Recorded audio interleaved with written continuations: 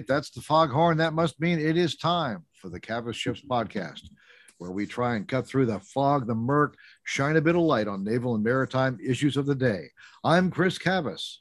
And I'm Chris Sorello. Coming up, the blockbuster announcement this week of a new multinational deal for Australia to buy and build nuclear-powered attack submarines caught much of the naval world by surprise.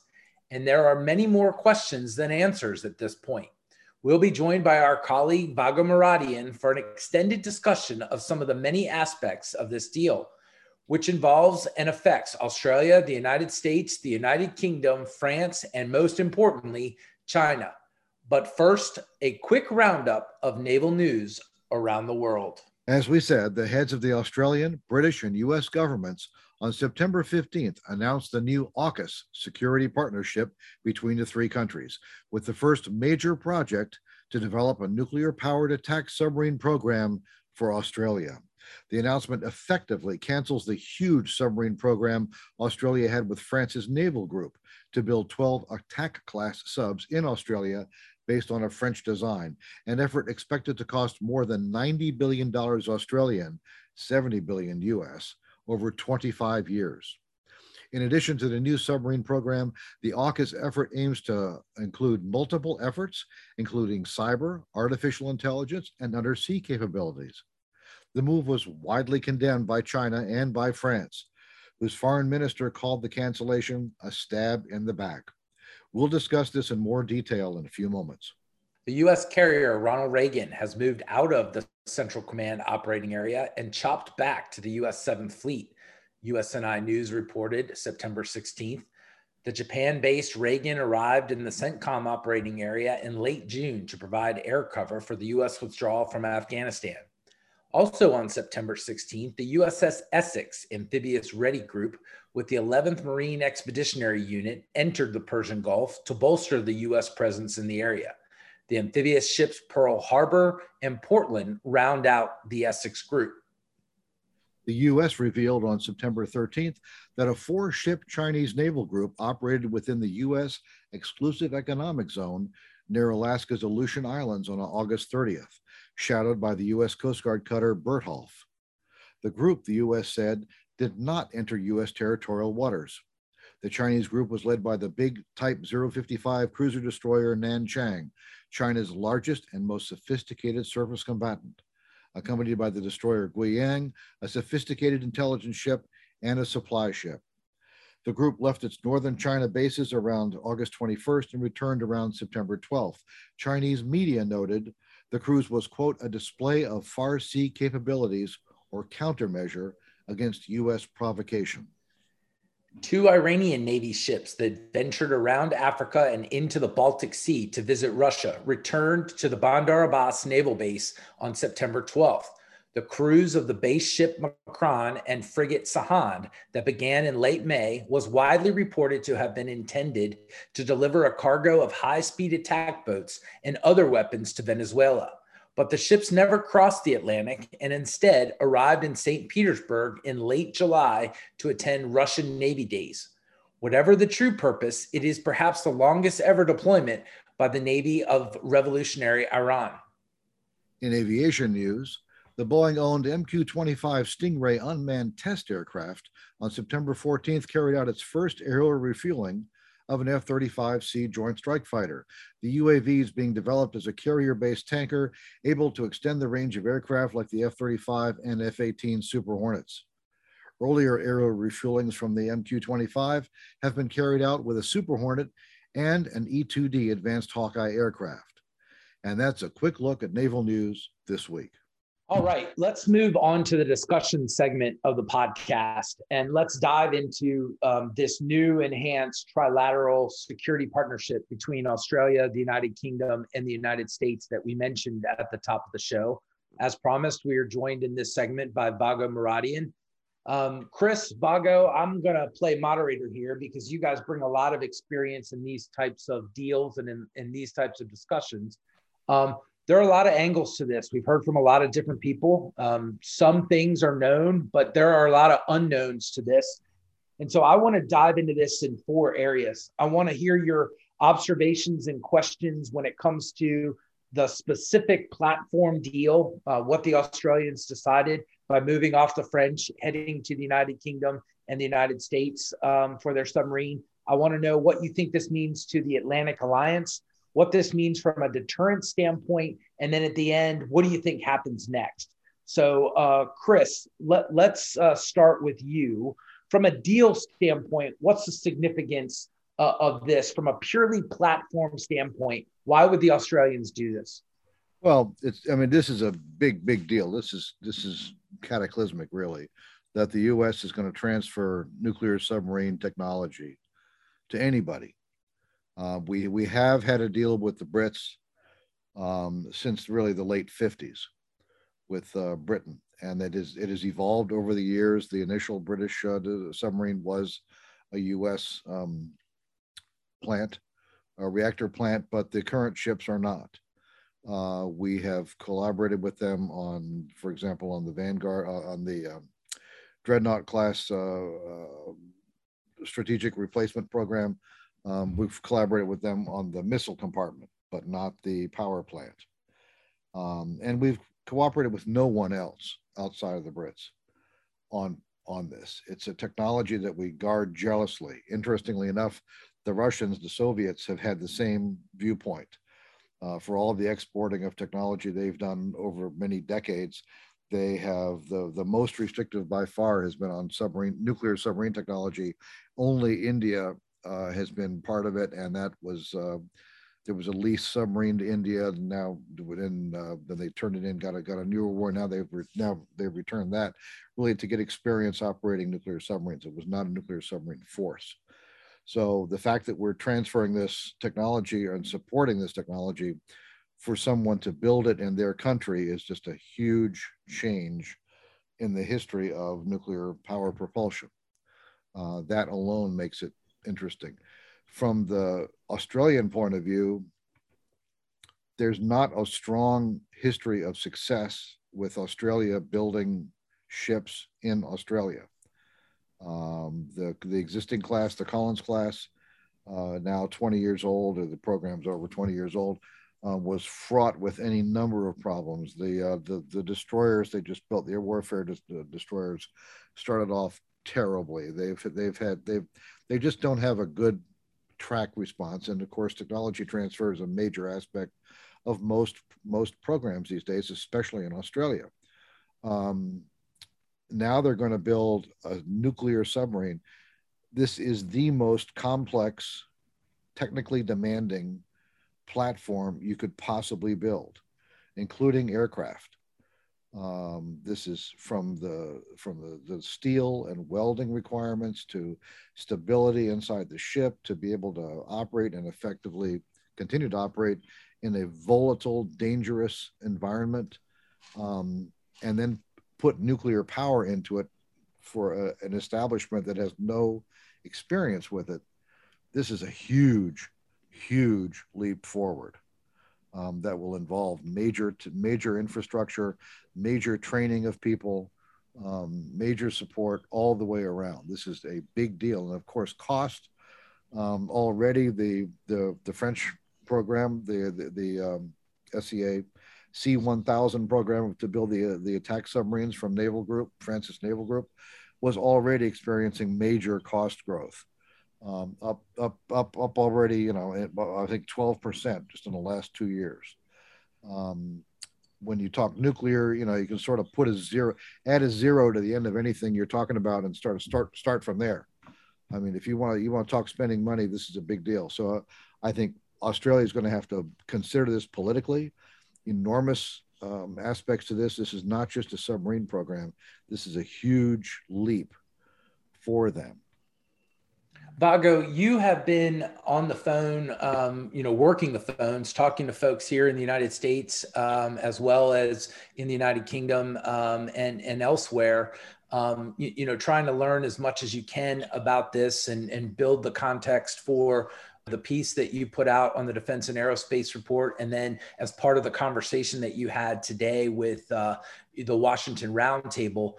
Before I ask you about what this means for the alliance, Is there anything that you want to add from the deal itself or the platform itself? Is this worth the squeeze for Australia to go through all these hoops to go nuclear versus just to continue with the French deal? I think first, it's an honor to be on the program. I think you guys do an absolute terrific job, and I'm truly flattered to be here and having this conversation with the both of you. First part of this is I couldn't agree more with what Chris has been saying about some of the challenges associated with a kind of procurement program, and especially because of the strictures that the Australian government has put on it. Ultimately. And a fundamental concern that has come up, whether I've talked to British friends of mine, has been a little bit of the reflection of the concern I think we're seeing from Naval Group, which is, hey, you guys are asking to build stuff. Our reputation is on the line at the end of the day when you guys do this stuff. We can debate whether or not, Naval Group underbid the contract. The number of folks told me that the Japanese bid a much higher price that gave folks sticker shock that may have been more accurate. At the end of the day, I think that the recognition was the Australian requirement is for a nuclear submarine. The transit distances are so long. The complexity of the mission, the electronic gathering, especially in places that are choke points that are likely to be patrolled, really do augur for a nuclear submarine. The whole issue there, of course, was British nuclear testing in Australia and the contamination that caused. That is, at the heart of not just Australian, but also New Zealand and indeed regional concerns about those nuclear tests over many decades. So I think that there is a recognition that a nuclear submarine is the right answer here at the end of the day. But this is, very, very complicated. It is going to take decades to, I want to say a decade. Longer to create the sort of maintenance cultures you need for submarines, the operational culture you need. I think you can't underestimate the operational excellence that the United States Navy has brought to this, the Royal Navy has brought to this, and indeed the French navies have brought to these as sort of first-rung nuclear operators. They just have not, we've not, the United States obviously lost 2 boats during the Cold War. Russians have lost a number of boats, including last year with the Laura Shark boat that caught fire and sadly killed some senior figures in the Russian submarine force, and our thoughts are obviously with their families. But ultimately, this is the requirement is for a nuclear submarine. The question is, how do we get there at this point? And so one of the reasons I forwarded the notion of at least licensed producing, or at least basing it on the Astute, is I think if we go for a scratch-built program for 8 boats, it's going to be even more profound in terms of cost. Whereas if you look at Astute at this point, I think it's running about £1.5 billion. That's about $2 billion a boat. They're smaller. They're not long-range strike boats like what the Virginia, especially the Block 5s, have evolved into. And I think, have a very strong special operations capability, which also might be attractive for how Australians are going to be using them. So let's switch then to the alliance. Let's move away from the hardware and talk about the alliance. The United States has worked very hard to get our European allies interested and engaged in the Indo-Pacific, seemingly having luck by getting the UK and France to do more. What does this do to the alliance? The French are pissed, right? They're not happy about this, and you get the sense that it's not just it's not just posturing, that they are really upset. Vago, I'll go to you. What does this mean for what we were trying to build in the Indo-Pacific, and can it be repaired? I think it will be repaired. France is among the most, as we've discussed on this program, Chris, both Chris's, right? We've talked about the strategic nature of France. I think what really is burning France in particular. So I think strategic interest is going to, in a month or so, when things calm back down, I think we go back to having a very, very productive relationship. I think from a French perspective, the United States did not tell them what was going on. And the United States didn't tell them what's going on because the United States view was that it's for Australia to tell France that it's canceling this program. We can all ask what the rush was, right? Because we knew that these conversations with the United States and its partners began, depending on how you look at it, either at the behest of the Australians, and the Australians may have gone to the Brits and then the Brits pulled us in. But whatever it is, we've been discussing this in a highly classified manner since March. There have been a lot of interactions with the French, and this has not come up. And so the reason the French are France is a very, very, like any great power, is a very proud nation. And the thing that France really doesn't abide is being made look foolish. And in the end of this, that's what this did.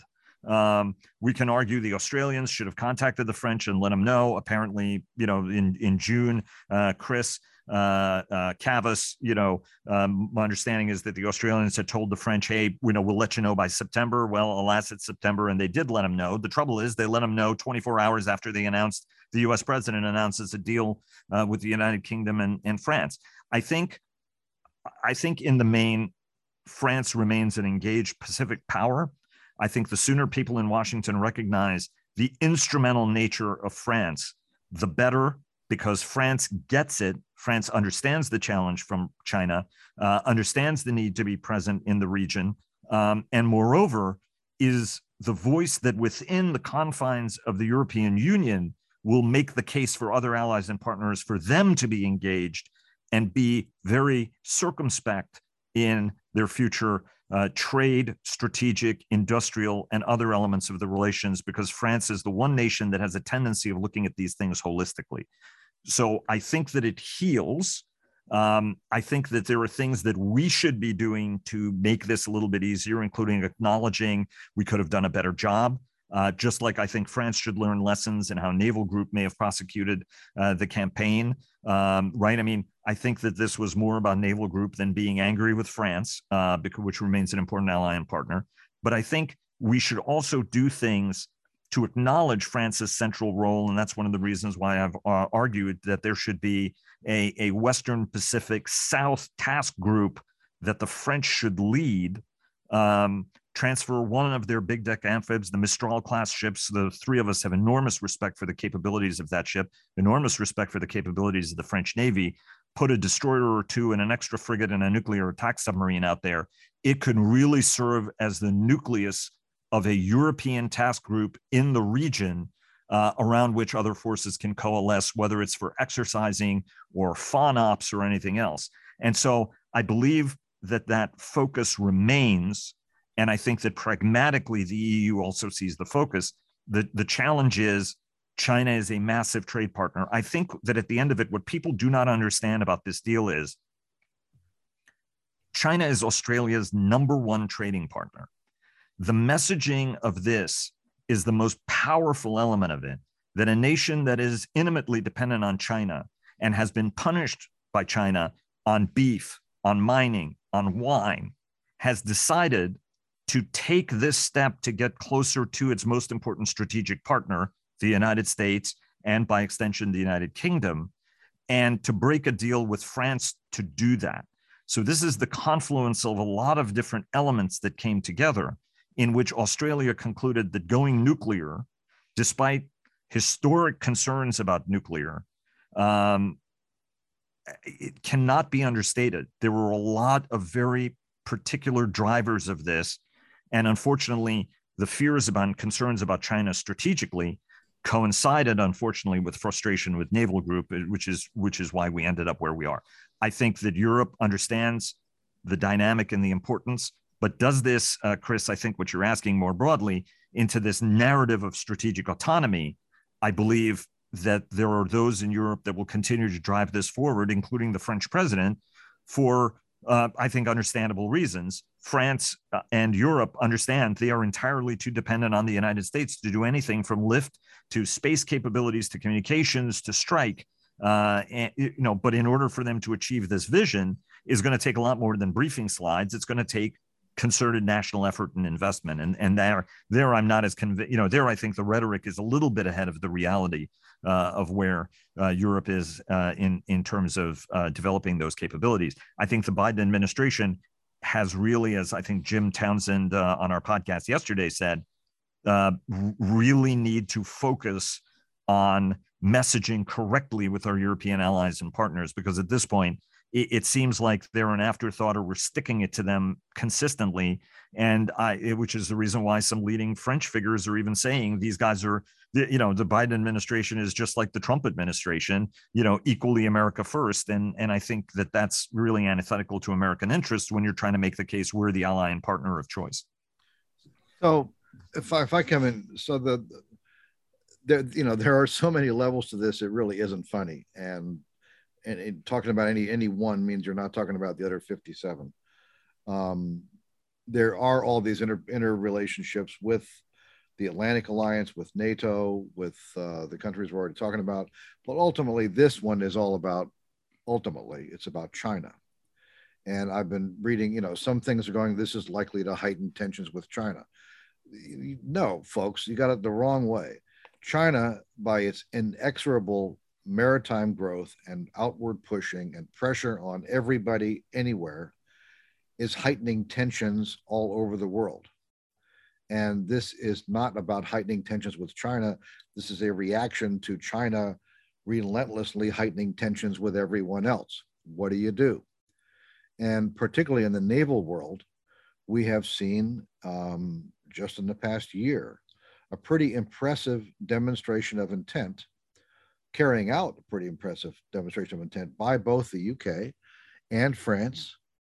And of course, we're always supporting this, but other nations and Australia and Canada, people increasing naval deployments in the area. France just completed a very interesting deployment of a nuclear submarine out to the middle of the Pacific. Very unusual. Did it with our support, couldn't have done it without us, but that was a statement of intent.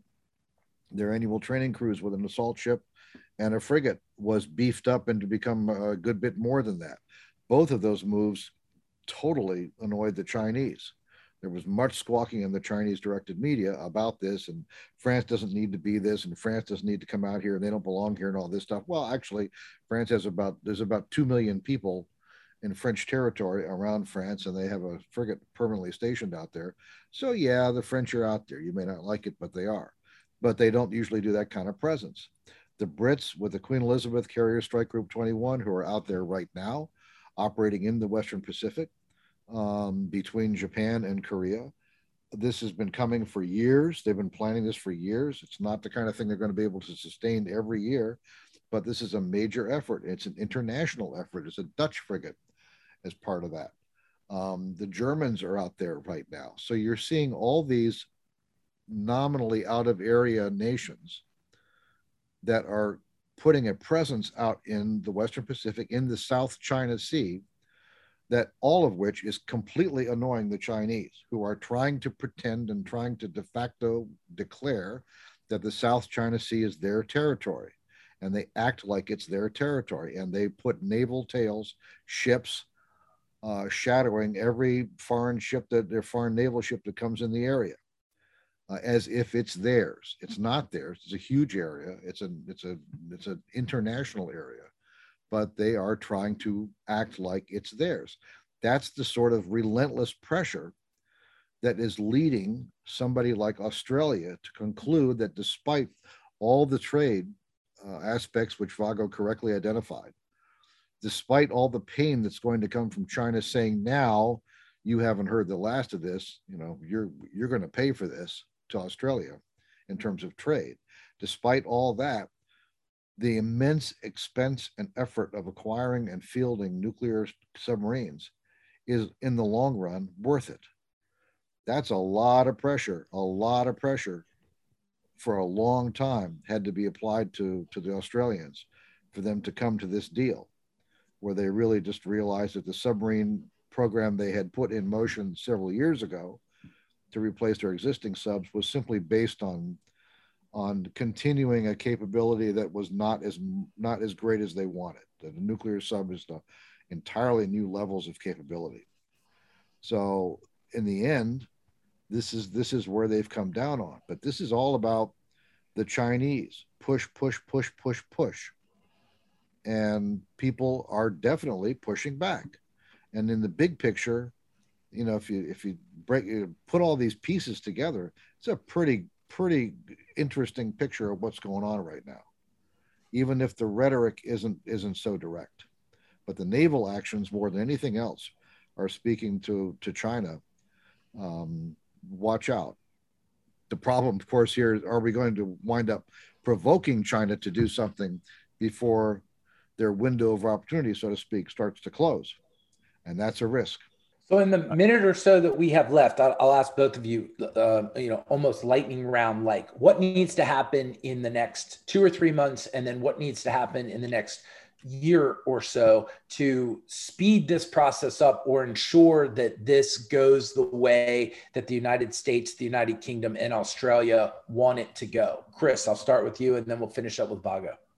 Oh, I think right now, if you're going to build nuclear submarines, you're going to have to decide, well, they have 18 months, this consultation period, which nominally, I gather, is to decide which nuclear submarine do you want to base your program on, the British Astute class or the American Virginia class submarine. They are different. They're not the same. There are different issues there. Once they decide that, which direction do you want to go? If I'm Australia, I need to start building my infrastructure. I want to get a hold of one of these submarines now, sooner rather than later, not wait for the new submarines to be built. So just like the Russians and Soviets leased submarines, nuclear submarines, to the Indians to get expertise at operating these things, the Australians are going to need to do this.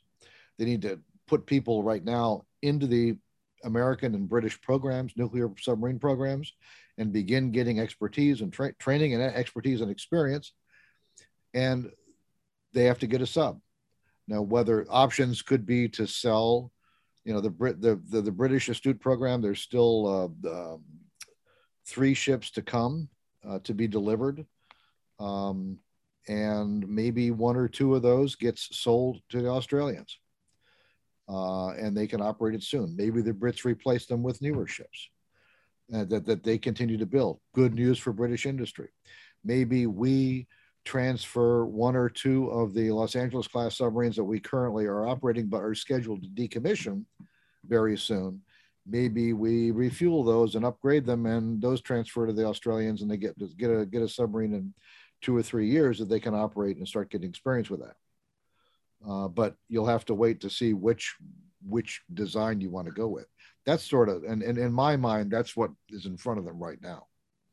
Vago, you touched on similar things in the notebook that you put out this week. What else what did Chris miss that you would focus on here in the next 18 to 24 months? You're going to a nuclear powered Navy. That's the decision you've made. Embed the right people in the right places immediately in order to start that process. Because again, the technical learning and cultural piece of this is really the most important. I understand, Chris, what you're saying about Los Angeles class submarines, class subs.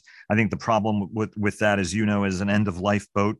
You need actually your most experienced submariners running those older subs because of the challenges they present. The key is the message of this deal is its most powerful element. The second most powerful element to me is whether the United States, Great Britain, 3, 2, 1, whether the United States, the United Kingdom, and Australia can come together as 3 great powers and move fast and smart to field this capability. If this devolves, as I wrote in the piece, to sell American, sell British, or buy Australian, it is going to backfire on everybody at the end of the day, right? China needs to look at this and say, holy crap, when these guys are really motivated, they can get their acts together, they can move smart and fast. And I think ultimately that's got to be the key for this, and for everybody to also be strategically very focused on delivering this outcome as pragmatically, as smartly, and economically as possible. At no point can this program, and I think I speak for a lot of U.S. Navy leaders, and indeed it should be allied leaders, the most important capability in the Pacific is the United States submarine force. And nothing about this deal can be allowed to derail either the Virginia program or the Columbia program. These are absolutely critical to global stability and ultimately must remain absolute ironclad priorities by the United States. And I think that our allies and partners also understand that. So, it's great to support an ally and partner and get these capabilities into Australia's hands. But at the end of the day, at no point can they disadvantage what the United States Navy is trying to do in order to maintain its capabilities at an absolutely critical time, because it's not just about the Chinese, it's also about the Russians and a number of other threats around the world. Thank you very much. We'll leave it there. Vago, I know you're going to talk about it again in the next couple of weeks as we continue to learn more. This will be a topic as different decision points come and go. We'll continue to discuss on this show, but we'll leave it right here for now. Thanks a lot. Thanks very much, guys. Really appreciate it and can't wait to be back on again and have you guys on our program. I'm only sorry I didn't get hit with the foghorn, Chris. Next time. Hope springs eternal. Now hear this. Now hear this. Now hear this. All right. Well, for a Squawk Box this week, it's Mr. Cervello talking about the AUKUS. So, Chris, that conversation about AUKUS and Vago's notebook released earlier in the week got my blood pressure up and my blood boiling. So I'm going to keep my squawk short and simple. As Americans, it is time to do better. Better at policy, better at diplomacy, and better at defense. If we are going to stay ahead of the Chinese technologically, successfully avoid conflict, and God forbid, win a war if it breaks out, we need to be better. Moving from crisis to crisis or tactical decision to tactical decision is not how a superpower acts. And more critically, it's not how a country that wants to stay a superpower acts. The treatment of allies and partners over the last 4 years, followed up by the debacle in Afghanistan last month, and now this week's thumb in the eye to the French, tells me, and more importantly, conveys to the Chinese, that we simply aren't on our game. Suddenly, the smart guys in the White House, at the Pentagon, and on the Hill just don't seem that smart. Competition is about balancing the fulcrum of threats, opportunities, and unforced errors. Right now, our balance is clearly off. Look, this isn't a partisan issue. It's an American issue. And it's one we need to get our arms and head around pretty quickly. Not doing so is simply not an option. All right. Well, that does it for this week. As always, our thanks go out to Vago Muradian for his support, as well as to the Fincantieri Marine Group and Huntington Ingalls Industries for their continued support of the defense and aerospace effort. Be sure to follow us at Cavis Ships on Twitter. And remember, this podcast is available on iTunes, Google Play, iHeartRadio, SoundCloud, and Spotify. I'm Chris Cervello. And I'm Chris Cavis. Thanks for listening, and bye-bye.